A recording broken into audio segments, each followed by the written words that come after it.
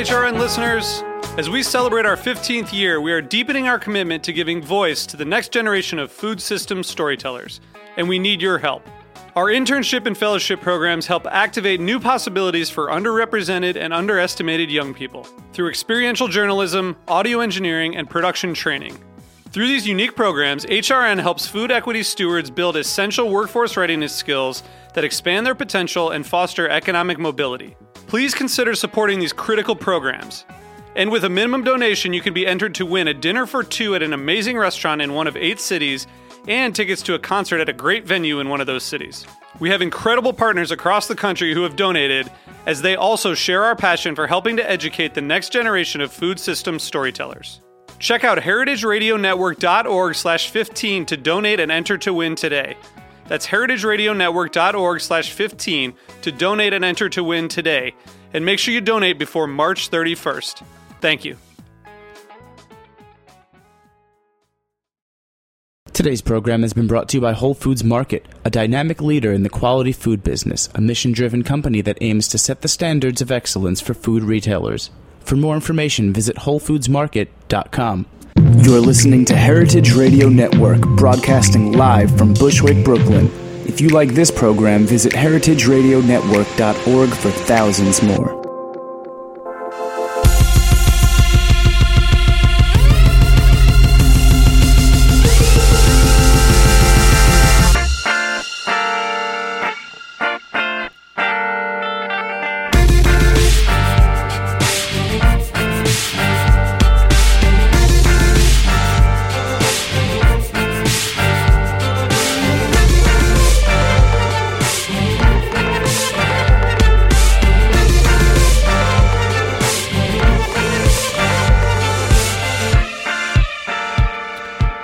Hey, and welcome to the Food Scene on heritageradionetwork.org. I'm your host, Michael Harlan Turkel, here today with Alice Gao. Hello. Hello. I think people know you more so as your handles. Your Flickr probably. name, which is? The Cheshire Smile. And your Instagram? It's just Alice_Gao. Gao. And, I mean, the amount of people that look at your images is just mind-blowing to me.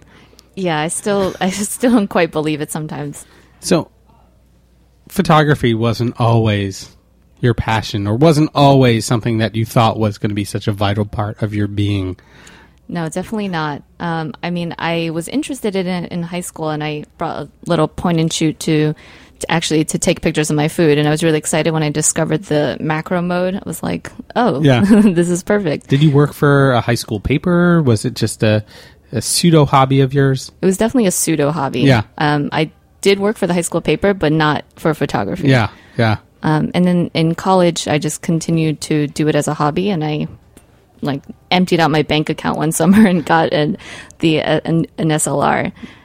It was like a really shady Craigslist transaction. I met with this guy on the corner, and we just it was like cash, camera, and that was it. I actually think I've been that guy before, but it's. My stuff's verified. My stuff's not gray market. It's beautiful equipment. But photography, as well as food, came a long way. You were born and slightly raised in China. Mm-hmm. Yeah, I was born in China, and I came to America when I was about 2.5. And I grew up eating lots of spicy Chinese food. Yeah. What kind of dishes, and who was the cook in the family? My mom mostly. She made lots of Sichuan dishes. Mapo tofu comes to mind, and this one dish called ma yi shang shu, which translates roughly to ants crawling up a branch. Yeah, and it's like these vermicelli noodles with ground meat, and it's pretty spicy. And I just I loved spicy food. Do you still have that heat tolerance? Yeah. Excellent. It's funny, being a Caucasian American that didn't eat spicy food at first. I'm an absolute hothead. Can drink a bottle of hot sauce. But I always wondered whether or not it's an innate thing or a learned thing. I mean, are there certain heats that you don't like? Is it mainly in Chinese cuisine that you like, the ma la? Yeah, I think I can handle ma la much better than certain red chilies or not the Chinese kind of spice. So you grew up in New Jersey. Mm-hmm. Was there a lot of Chinese food around, or was it mainly in the home? I recall it mainly being in the home. I remember my grandma stayed with me for a little bit, and so I think I ate a lot of instant ramen when she was around. Yeah. Yeah. So, but I was a really picky eater, like hated anything green. And I would pick out scallions for my soup, or like cilantro was especially the worst. But now I think back, I'm like, why did I hate that stuff? It's delicious. Yeah, now that you've eaten whale, I mean, my Or God. shark. Yeah, or shark. You've run the gamut. But we'll talk about Iceland a little bit later. Your father left China to come here to start a profession and bring his family over. It was a very tough time in China at that point. What was the political climate like? So my dad he came here for his PhD, and he was on here on a very short-term visa, and he was expected to return to China right after. During the time, there was the Tiananmen Square massacre, where students were rebelling, and the government, did some not great things, and then the U.S. government was like, well, we'll protect the students who are here. And my dad got a chance to stay. And that's how my mom came over after that, and then I came over separately. So we all immigrated at different times, like a year apart. So, you're in a situation like that. Do you want to hold on to those traditions? I mean, or do you want to come and, tabula rasa, clean slate, and start over again? I mean, how important are Chinese traditions to you and your family, as well as, the Chinese foods? Actually, I would say that my parents are not that traditional. But I think, and there was like this time in high school where I was like, oh, like I want to be like, not that I want to be white, but I don't care about these traditions. But like now that I'm older, I'm like, oh, I should really hold on to these more. Yeah. Yeah. And what's the best way? I mean, obviously there's such a proliferation of Szechuan and other, Asian cuisines here. Do you think food is a gateway? Yeah, and actually for now, there's a tradition with some of my friends here. For Chinese New Year, we get together and make dumplings from scratch. Yeah. So that's always a fun one. Did you know how to make dumplings before, or was it a collective effort? It was more of a collective effort. I think some of my friends are better at that than me, especially the dumpling folding part. Yeah. You can always tell which one mine are because they're the ugliest. Well, I don't know. We've seen photos of, every food under the sun from you, and you always put it underneath a good light. So I'm sure you have some proficiencies. Or I just get those from the dumplings on my stream are like from my mom, and Yeah. I just pretend. So going to school in Philly, all I know about Philly is, Wit Whiz. You go get a cheesesteak at Oh, what is yeah. it, like Pat and Gino's. And I've actually never been to Pat or Gino's during my Really? I know it's I don't know how I missed it, but I think I was just busy exploring the rest of the food scene there. Well, and, I mean, through the paper at college, you got to explore the food scene a little bit. Yeah. There was a school the school food magazine. It was called Pen Appetit, which I thought was pretty cute. It made me do my laugh. Yeah. So I did do some photography for them, but that was still, just totally hobby, like never considered it. Yeah. So, I mean, photography, what did you do? Did you go to a restaurant, shoot something on a table? Did you shoot ambiance? I mean, was there an approach yet, or was it just kind of snapshotty? I think it was still pretty snapshotty in the beginning. I became more shameless about taking photos in restaurants, although now I try not to do it anymore, at least not with like a big camera. Yeah. You mean like sitting at the table and pulling out the camera? Yeah, like I would do that like when I wasn't on a shoot, just for personal work. I would be like taking pictures of my food. Yeah. And I know that's kind of frowned down upon now. Is it really, though? Like, I know people are pissed about it, but what is your point of view? I mean, do you think it's disrespectful? Do you think it's... I think, if I were a chef and I were producing like a really beautiful plate and then someone took a horrible photo of it and applied like a really bad filter on it and suddenly that was, all over Instagram or Tumblr or whatever, I think I would be slightly offended. Yeah. Because it's like, if they don't make it look good, and to the chef that is like a work of art. Yeah. But are you like, I'm Alice Gow. I can make this thing beautiful no matter what. Yeah, I mean, I still do it, but I won't post any pictures taken in bad light, Yeah. I think that's a very important rule. Like, you have to know the best situation for the image itself. You know, go during lunch. You have natural light, and you know, but just say that you ate something by posting a shitty, blurry, yellow photo. Yeah. Not the greatest. Not the greatest. So how do you make these things great? What did you do with your photography translate from these snapshots, you know, at Pen Appetit into what you do now? Gosh. It was a little question. Didn't seem too big.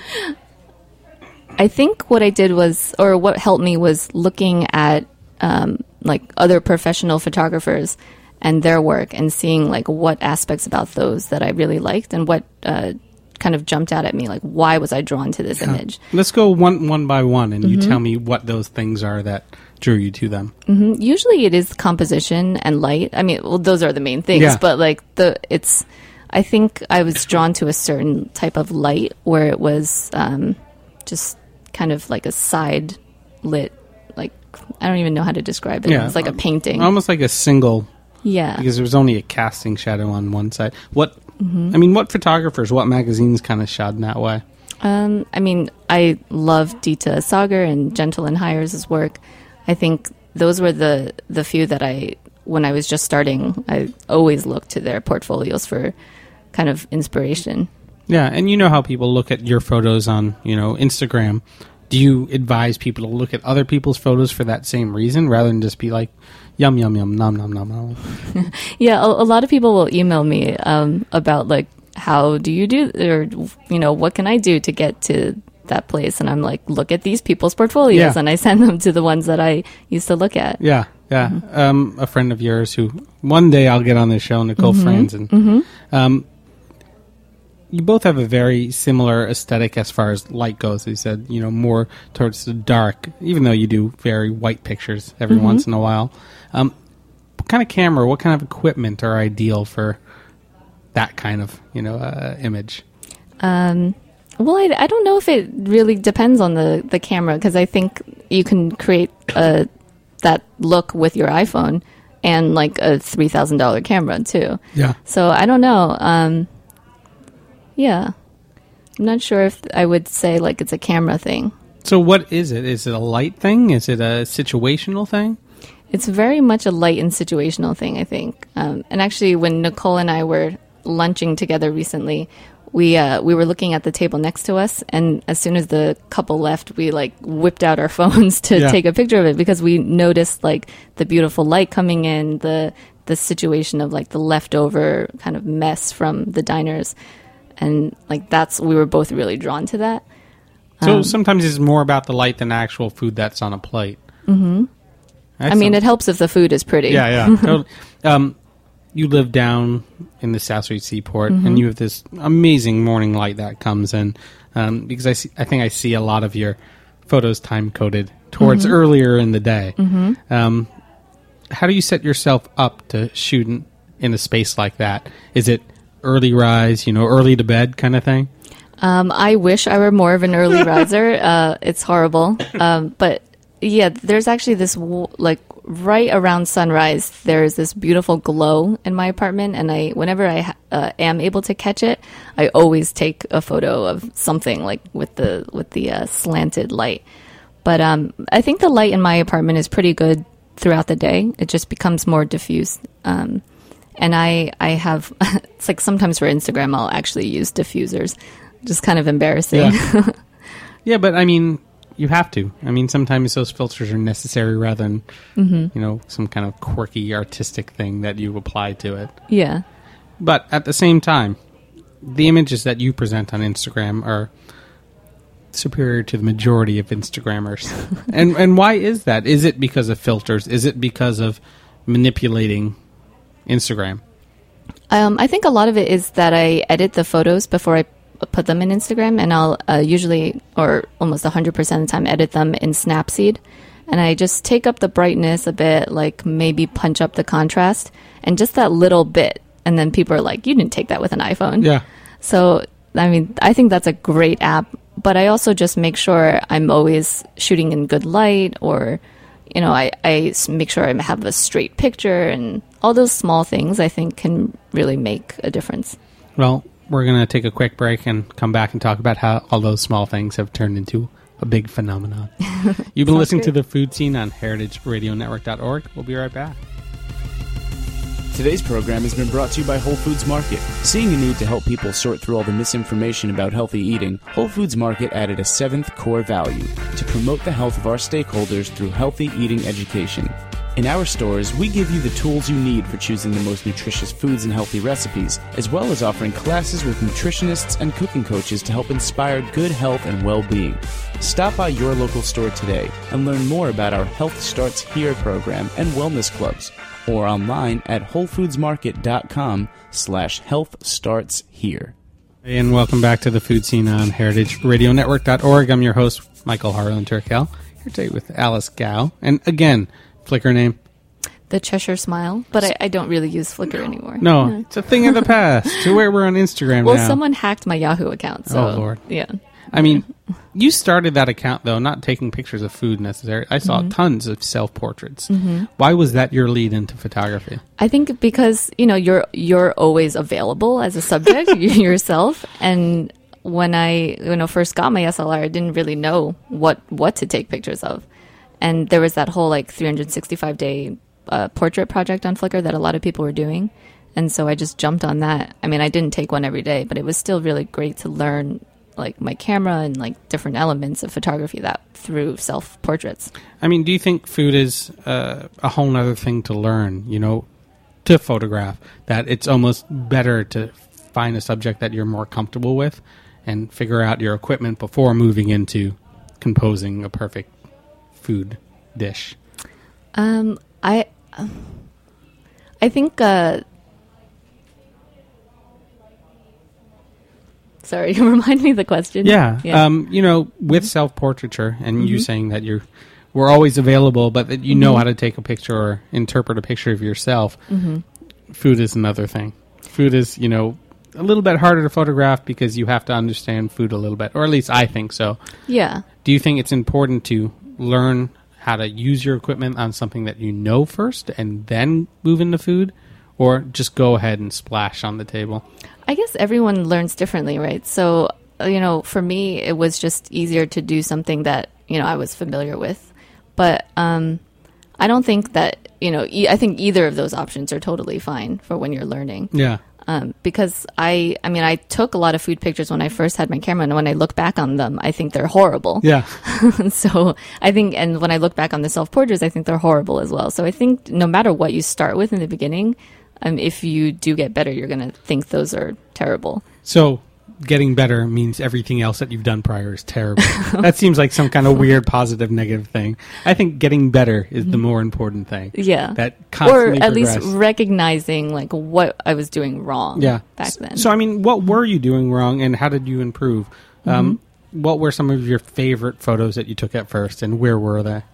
I took a lot of cafe photos when I first moved to New York. I was obsessed with coffee. And I wanted to try every good coffee shop, and then I would always bring my camera. But I would, I guess back then I was ooh, shooting wide open. This is great. And all my pictures are blurry or grainy, or I just I'm what is in focus here? So whenever I look back on that, I find that a bit painful. So I think those were one of the biggest mistakes I made. Yeah, cafe culture. Did you find your favorite one to photograph in, and did you find your best coffee? There were so many good ones. And my favorite cafe is probably still Abrazo in the East Village, which is not much to photograph given that it's 2 square feet. But there are some beautiful cafes I really liked Cafe 1668, which is in Tribeca. It had that kind of dark wood, aesthetic. And I didn't take very good photos of it at the time, but I just really enjoyed going there. Yeah. Let's talk about restaurants. Are there specific restaurants, because you say really nice light or really nice rustic wood? What are your favorite restaurants to shoot in then? I really enjoyed shooting in Maison Premiere. It's such a beautiful space, and I've been lucky to get to go there during the daytime for Serious Seats shoots, and I just always get distracted by the furniture and the texture of the walls, and I'm always when we're waiting for something to be made, I'm walking around the restaurant taking pictures of the interior. So you say Serious Eats. Mm-hmm. How do you get hooked up with them? I actually started as an intern there after I quit my day job to do photography. A ton of my friends were like, "Oh, they're looking for photo interns. You should apply." And I'm like, "Oh, they're not even going to look at my email." And then when I actually got a response, I was super surprised and really happy. And then I went in and did like a 3-month internship with them, and then I continued to shoot for them after that. Very cool. What were some of your first assignments? I just remember, like, on the first day, I got to do this great pasta tasting. I can't even remember the name of the restaurant. It's in Gramercy, and it's like an Italian restaurant. I'm totally drawing a blank, but they do. We can always pasta. search Serious Eats and find that. Yeah. And then on that same day, I was doing this this dinner where they invited chefs from all over, I think, and I remember sitting at the table with Tom Colicchio, actually. I was like, whoa, this is a great first day on the internship. Yeah, that is not too shabby. With that work through Serious Eats, through your years of self-portraiture, you've parlayed a hobby, or more than a hobby, into a now profession. Started shooting cookbooks. You did one for, Danny Macaroon? Yes, that was very exciting. It was great. I had so much fun. I was working with a prop stylist and food stylist, and just having a team together made my job, I felt like it was like an easy thing. I'm like, how does this work? Like, this is so great. And it was just fun because macaroons are so tiny, so we got to just kind of make, it was a challenge to make all of them look different, but it was also fun working with smaller things than rather plates of food. So let's talk about a team and not having worked with one before. How important do you think they are now? I just want a live-in stylist. Yeah. Even for my Instagram shots, I'm like, can I just have someone do that? Yeah. But yeah, I think I just think having a food or prop stylist makes a world of difference. So still lives. You have, Pink Olive. You've done some stuff for Tiffany & Co.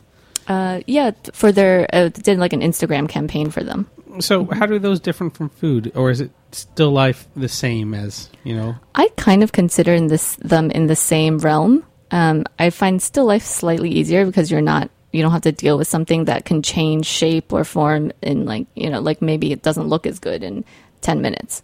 With still life, you can manipulate it a little more. Yeah. So you see a beautiful still life, you look through a cookbook, and you say, I want to make that. Do you ever cook without recipes that have photos? I usually don't. I have, though. I think from This Is a Cookbook, I made the Nutella buns because they were Nutella buns. Yeah. I don't think there was a photo for that. So I think that might have been one of the only things I've ever cooked that doesn't have a photo. Because how important, obviously for us it is, imagery, to get someone to interact with food. Because do you ever tell people, oh, I had the best coffee at X place, and they run there? Or is it that much more effective to show them that cup? For me, I think it's just nice to show them because I do kind of keep a photo of everything. I can be like, oh, here, let me show you this place. Yeah. So what picture are you most often showing people now? Is it a Nutella bar? Is it a cup of coffee? Is it some pasta? Recently, it's been Paris and Iceland because those were the 2 recent trips I took. Those are good things to show people. Yeah. And what in Paris? Obviously patisseries. There's so many places. What were your favorites there? I just, we, for patisseries, we would just walk into a random one on the street, and I feel like you could get a better croissant than anything here. But my favorite restaurant there is L'Arpège, and that was just, always a great experience. It's my second time there. Yeah. And is that a place that you take your camera into the dining room and take pictures of every dish? I've done that. I bring a smaller camera, so it's a little less obtrusive. Yeah. What is your smaller camera? I use the Fuji X100 for those kind of restaurant photos now.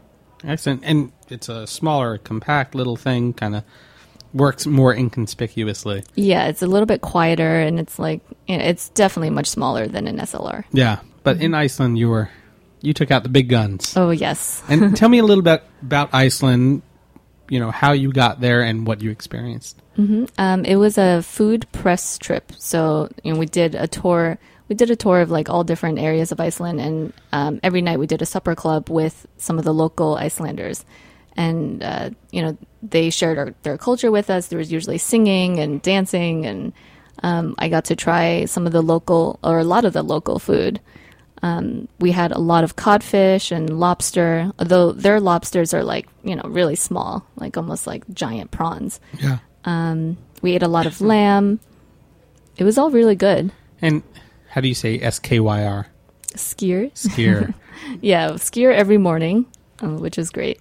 But aside from just the food, I mean, the landscapes, the vistas there, you were telling me about these lagoons that just happen on the roadsides. Mm-hmm. Well, the most famous one is the Glacial Lagoon, and we stopped by it one morning, and when I got out of the car, I literally gasped because I just couldn't believe that like something like that existed.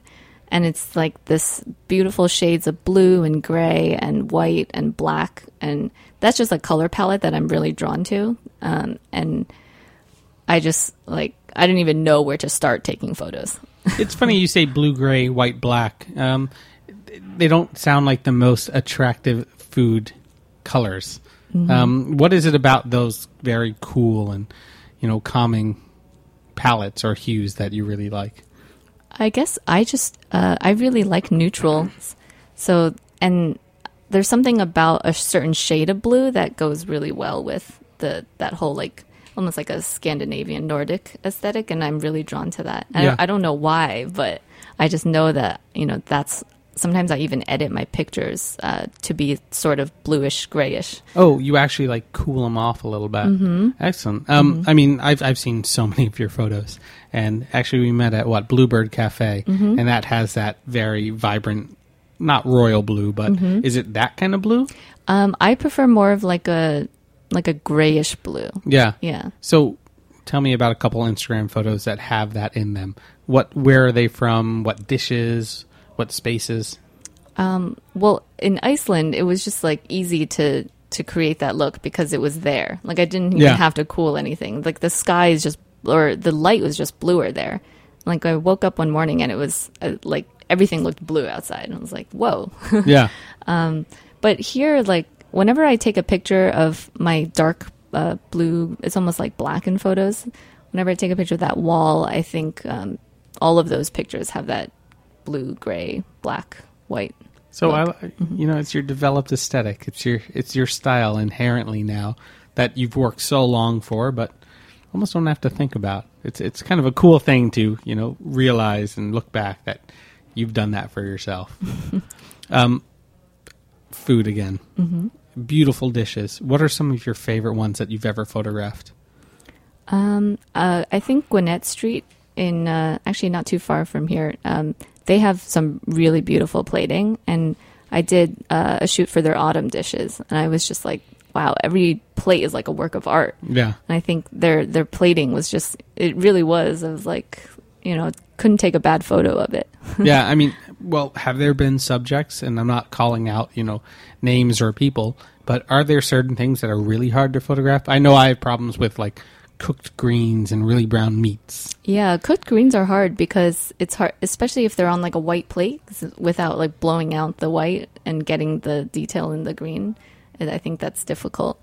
I actually just cooked a little something yesterday with chard and a salmon, and I was having trouble getting the chard to come out in the photo. Yeah. Well, I mean, then again, what are some of the easier and more beautiful things that, without fail, photograph well? Most, I think, desserts photograph pretty well, and fish, I think it can. I guess it really depends who's making it. Yeah.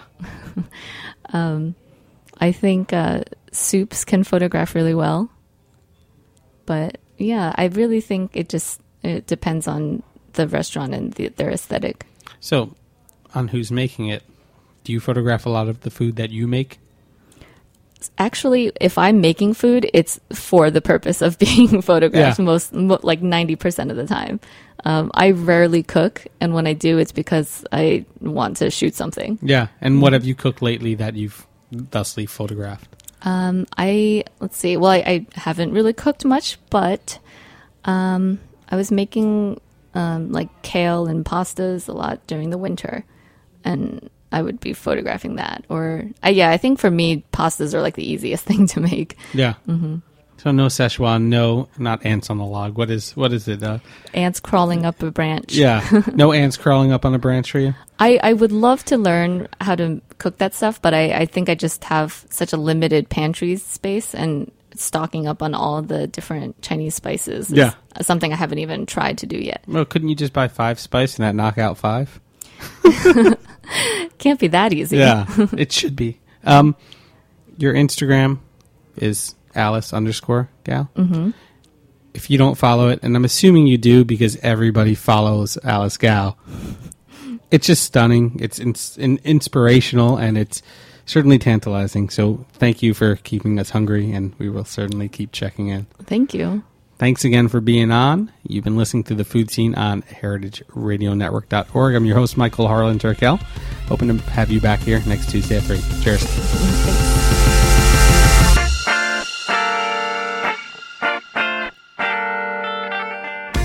Thanks. Thanks for listening to this program on heritageradionetwork.org.